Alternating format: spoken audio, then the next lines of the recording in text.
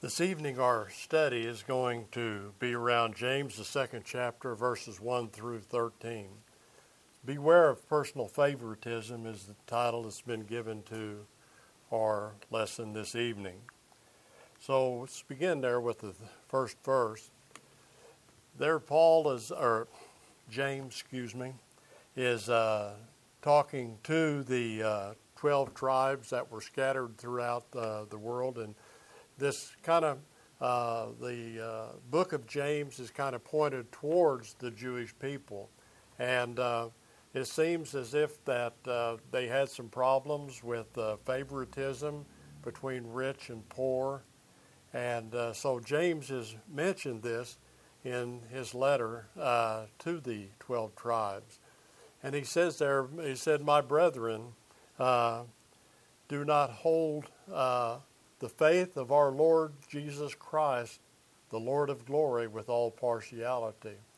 So they couldn't hold the faith of Christ. You see, they couldn't consider themselves to be a Christian and to wear the name of Christ, and then at the same time be partial in their judgment towards other people. So he says here that you're not to do that. So this was, as we go on into our study, we'll see that this is wrong according to God's holy word. And he said, "If there's come into you an assembly a man with gold rings and in fine apparel, and there should come also in a poor man in filthy clothes." So there are some men we know that are rich. There are some that are poor, and back during the time, from what I've studied in the time of Christ and the apostles, it didn't have a large middle class as we do today. But there were rich people, there were poor people, and not too many in between. And the subject here, that if a rich man was to come into the assembly and a poor man come into the assembly, and evidently in the past they had showed some favoritism, if you will, favoring the man who had had more money. And he says, "And you pay attention to the one wearing the fine clothes, and say to him, you sit here in a good place, and say to the poor man, you stand here or sit here at my footstool." So they were showing favoritism here, you see. They said to the rich man, he said, "We want you to sit over here." And to the poor man, they said, "Well, we want you to either sit here at my footstool or, sit here at my footstool, or go stand over there." So we see here the favoritism that is showing. And imagine in our assembly today, if all of the seats were full, and there was somebody came in, and rich, dressed real fine and everything, and we would most likely, one of us would try to show hospitality. We would stand up and give our seat to somebody, and that would be the hospitable thing to do. But imagine if somebody came in and he was a street person. He comes in off the street and he's dirty clothes and doesn't look all of that neat. Would we do the same thing to that person? Would we stand up and give him our seat? Or would we tell him to go stand over there in the corner, stand away from them? You see, one idea would be hospitable, and the way we would treat the poor man, then the street person, would be rude. And so we can't hold the faith of our Lord Jesus Christ. We cannot be a Christian, be hospitable to some people, and to be rude to others. So the lesson this evening is that we are not to show this type of favoritism.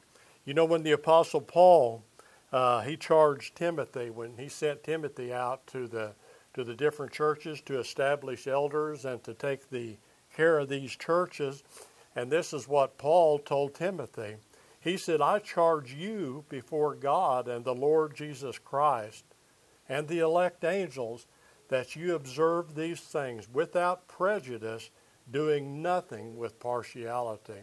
So Timothy was told there that he was to do nothing with partiality. So again is the thought here that we treat all equally.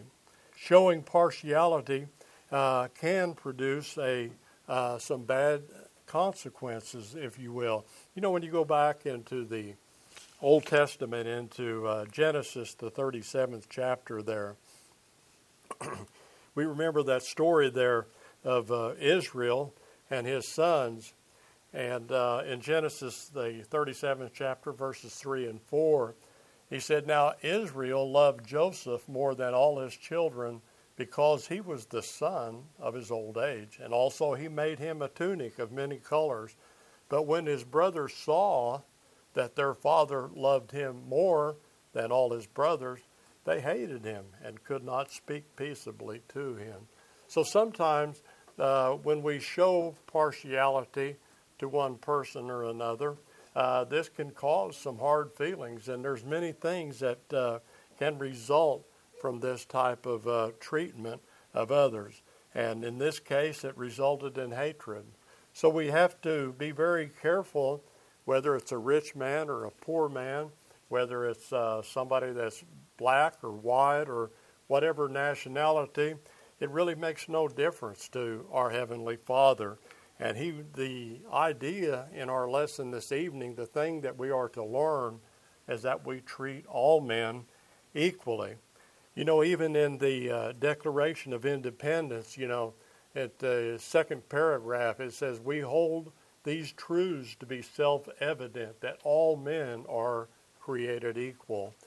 And the reason I believe that that's written in there is because our founding fathers, they realized they were basing our country, the foundation of our country, on biblical principles, that all men are created equal. And that is the attitude that we need to have today. In verse 4, it said, "Have you not shown partiality among yourselves and become judges with evil thoughts?" So they became judges with evil thoughts when they began to separate the rich and the poor. When they began to show favoritism, you see, James says that you have become judges, or you're making a judgment, you're making a difference between two men here, and he says it's evil thoughts. And when we think of the word evil, one of the first things, you know, that comes to our mind is of Satan himself being evil, being malicious. And so when we think then that showing favoritism, that it's an evil thing to do, we can see how God looks down upon men that show these differences according to race or wealth or whatever.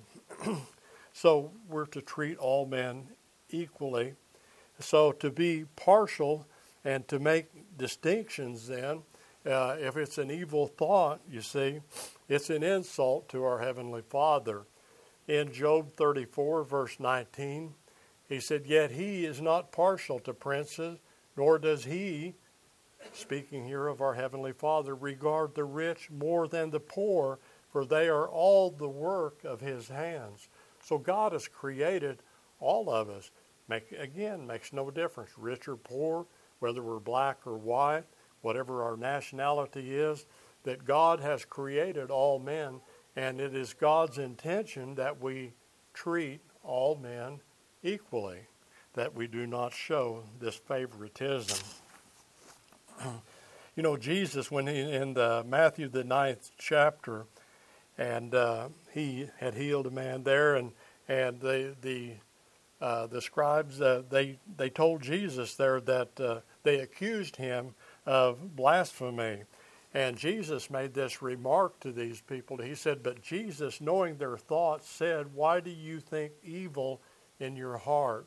The reason I bring this verse up here is I want you to understand that evil thoughts, you see, these come from our hearts.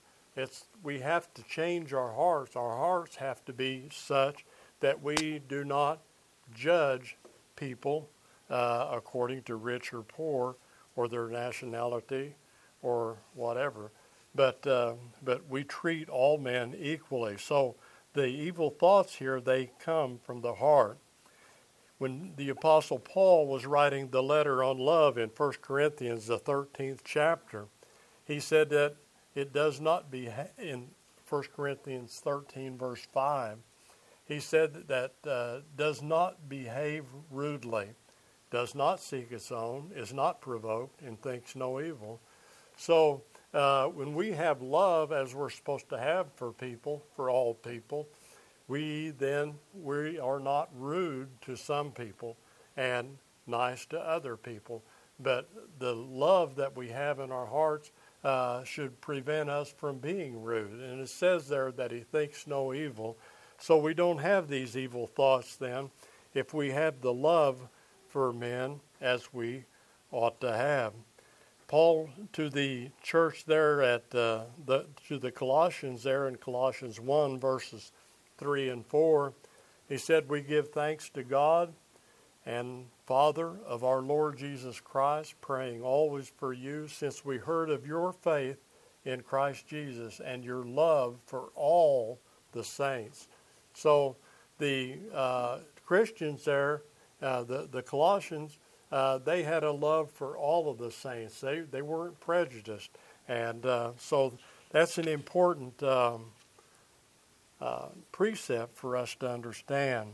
In verse 5, in James, the 2nd chapter, he said, listen, my beloved brethren, has God not chosen the poor of this world to be rich in faith and heirs to the king of the kingdom which he promised to them that love him? So God here made a distinction. And when you look at this, you can see God was partial there, wasn't he? He was making a distinction. But God does not judge people the way we judge people. God does not look at whether we're rich or poor or our nationality or race or these things. But what God looks at is what's in that person's heart. And he said to these, the reason God has chosen the poor is because the poor chose him, you see. They were rich in faith, and as such they became heirs to the kingdom. And he promised this to those that love him. So it is the people that are rich in faith, the people that love God. These are the people that God chooses because they have chose God. And so we need to learn, if you will, to if we're going to use judgment, to look at the heart of a person. Look at do they love God? Are they rich in faith? Are they Christians? And this is the thing that separates people. It's not our physical body that separates us, but the thing that separates us is whether we're a Christian or not. And that's the important thing. That's the thing that is important to our salvation there. So God chose those that loved him. The poor believed and obeyed the gospel commands of God. They chose God, and God chose them in return. In Ephesians, the 1st chapter, verses 4 and 5, just as he chose us in him before the foundation of the world, that we should be holy and without blame before him in love, having predestined us to the adoption of sons by Jesus Christ himself, according to the good pleasure of his will. So God chose us before the foundation of the world, but he chose us to be a certain way, to be holy and without blame before him. So we can see how important it is to God, the type of a heart that we have. We don't want to have an evil heart where we just look at the external features of someone, but God wants us to be holy, without blame before him. He wants us to look to have a good heart, you see, that we don't judge people unrighteously. In 2 Corinthians 8 and verse 9, he said, "For ye know the grace of our Lord Jesus Christ, that though he was rich, yet for your sakes he became poor, that you through his poverty might become rich." So Jesus himself was not a rich man. He did not own a home. He didn't have the fine clothes, all of the things that many people had. But Jesus set an example for us today, and that through his poverty he became like us, just a normal, everyday human being, even though that he was God. And as such, Jesus set an example for us. And Jesus went to the poor. He went to all of those that would listen to him. The thing that Jesus noticed was the people that would hear his gospel message, and that they would turn to him and listen to him to follow after his commands.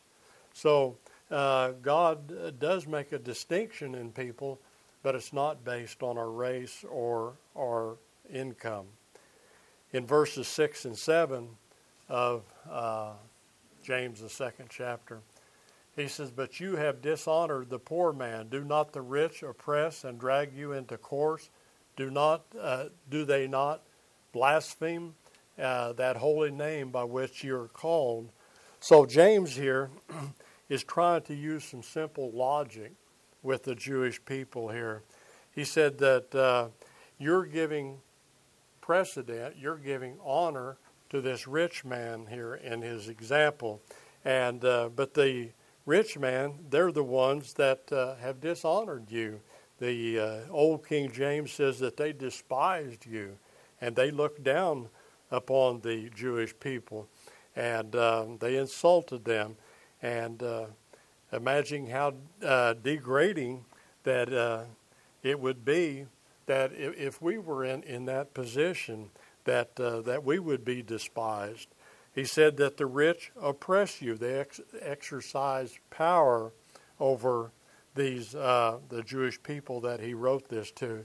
He said they drag you into court. And from what I've understood in the past, that the Sadducees, they were mostly the wealthiest of the Jewish people, and they used the Sanhedrin Council to sue those that were debtors, that were indebted to them, and they would drag them into court, and they blaspheme, or they revile, and they disrespect their honorable name of Christians. So James is trying to show them to take a look at this, and say, these are what the rich people are doing to you, and you want to give them honor, and when they stop and think about it, the logic of it is that they ought to realize how wrong that they were by doing that very thing. They insulted God. Proverbs 14 and verse 31, he said, "He who oppresses the poor reproaches his maker, but he that honors him has mercy on the needy." So the rich man, those that oppress the poor, they are insulting his maker. They're insulting our God, you see. And as such, God does not look down upon these favorably. But he says, he who honors him, that honors God. If we honor God, he said, we have mercy on the needy. So we can see then the thing that will impress our Heavenly Father is to show mercy to those that need mercy, and to judge that, to make a righteous judgment with these people. In verse 8 and 9 of James, the 2nd chapter, he said, "If you really fulfill the royal law according to the Scripture, ye shall love your neighbor as yourself. You do well. But if you show partiality, you commit sin, and you are convinced by the law as transgressors. So,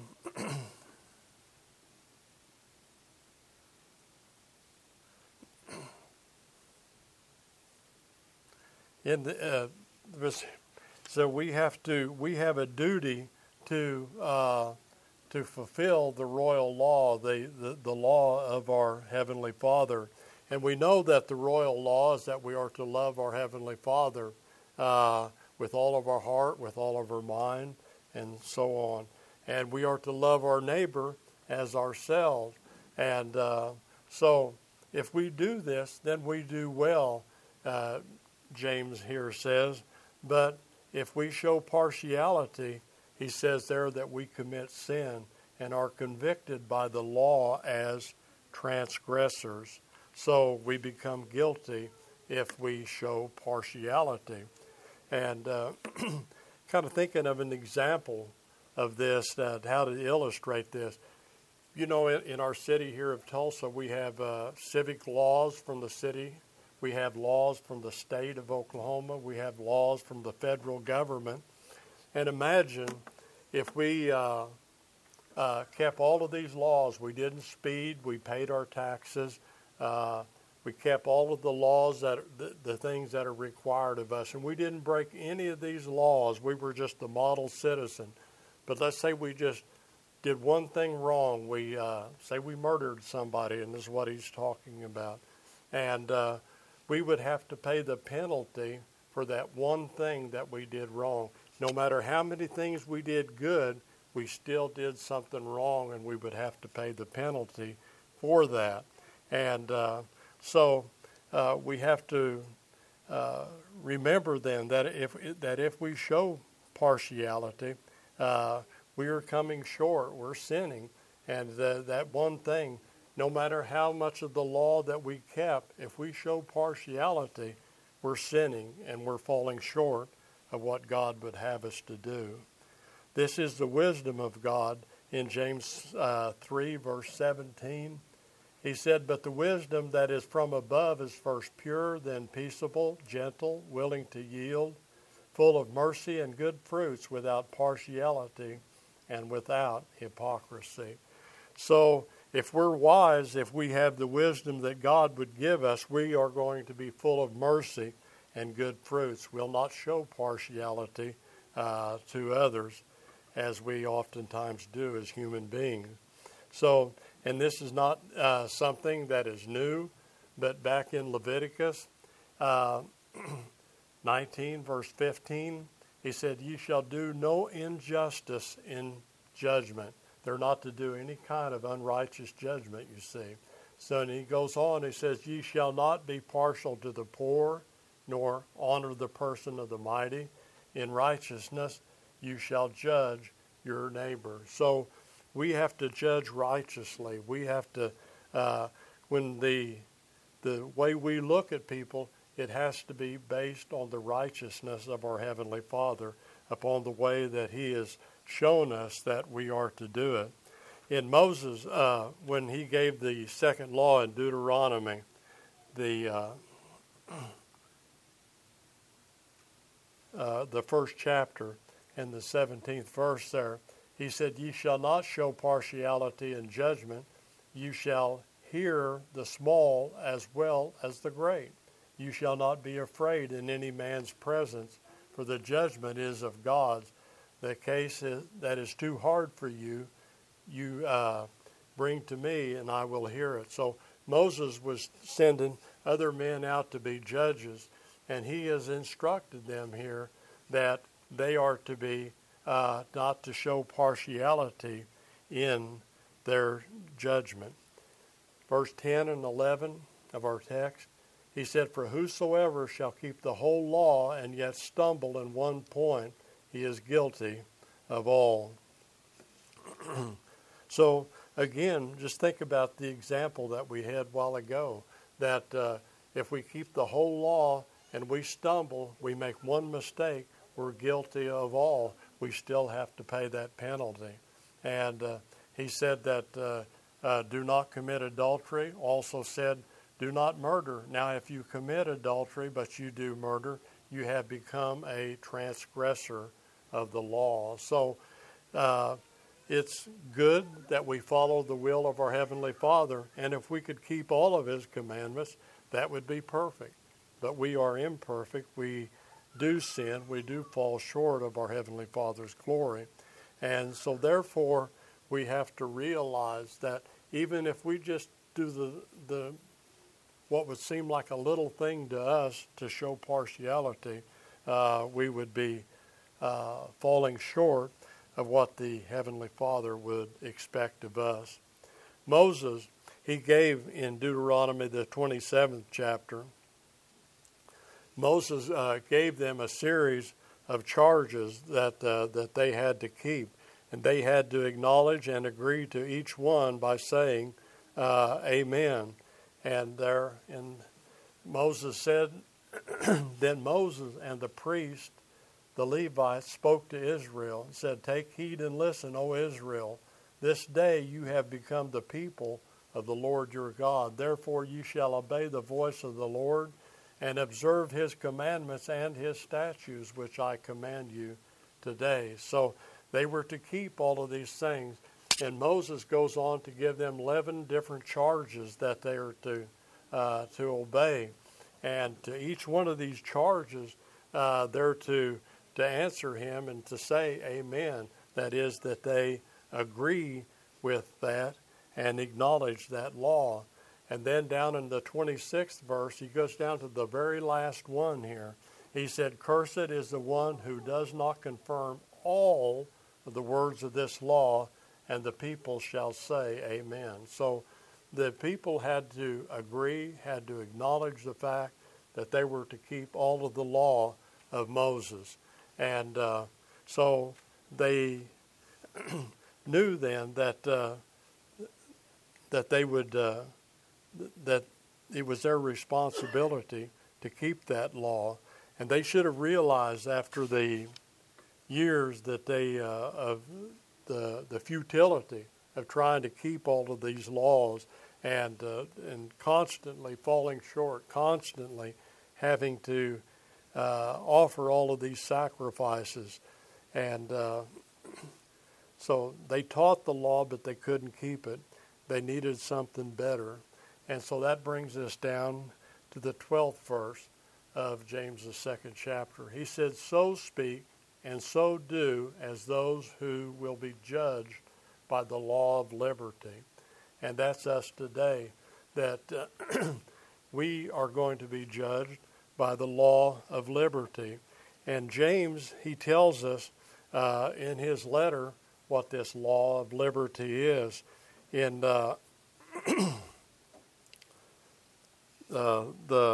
James 1 and verse 18, he said, of his own will he brought us forth by the word of truth, that we might be a kind of first fruits of his creatures. So he brought us forth by the word of truth.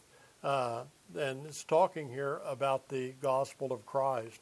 And it's because of the gospel of Christ that they were brought out of the world of sin, that they were brought into God's fold and into a Christian life. And so it was this gospel, you see, was part of this law of liberty. But it didn't stop there. In James 1 and verse 21, he goes on and he said, therefore, lay aside all of the filthiness and the overflow of wickedness, and receive with meekness the implanted word, which is able to save your soul. So not only was it just the gospel, but there was that implanted word, all of the words of Christ that had been taught, all of the words that God had ordered man to do. And we have all of these letters in the New Testament, and that's the implanted word there. This word that was spoken by Christ, the words that were spoken by his apostles, and we are to keep that. That is our law. And in James 1 and verse 25, he said, but he who looks into the perfect law of liberty and continues in it, and is not a forgetful hearer, but a doer of the work, this one will be blessed in what he does. So we have to continue in this law of liberty, in the message that God has given us, His implanted word. We're responsible to that word. We have to obey that word. It takes us in the direction that God wants us to go.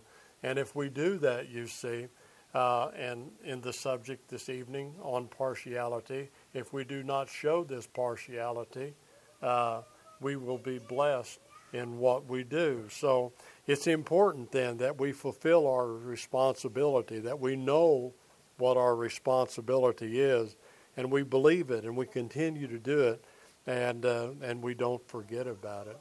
And in the 13th verse there, he sums up this thought here. He said, "For judgment is without mercy to the one who has shown no mercy. Mercy triumphs over judgment." So the person that shows no mercy is going to face judgment.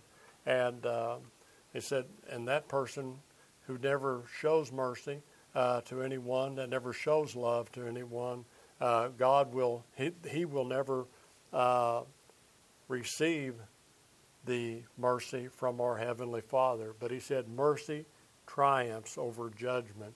If we are a merciful person, if we love and we keep the Lord's commandments, and we show love to our fellow man, and the faith that we have in Christ should move us to be a loving and kind and thoughtful to others. And Jesus gave us mercy. We are to extend mercy to others. You know, that second commandment, we're to love others as we love ourselves. We know how very important that is to us today.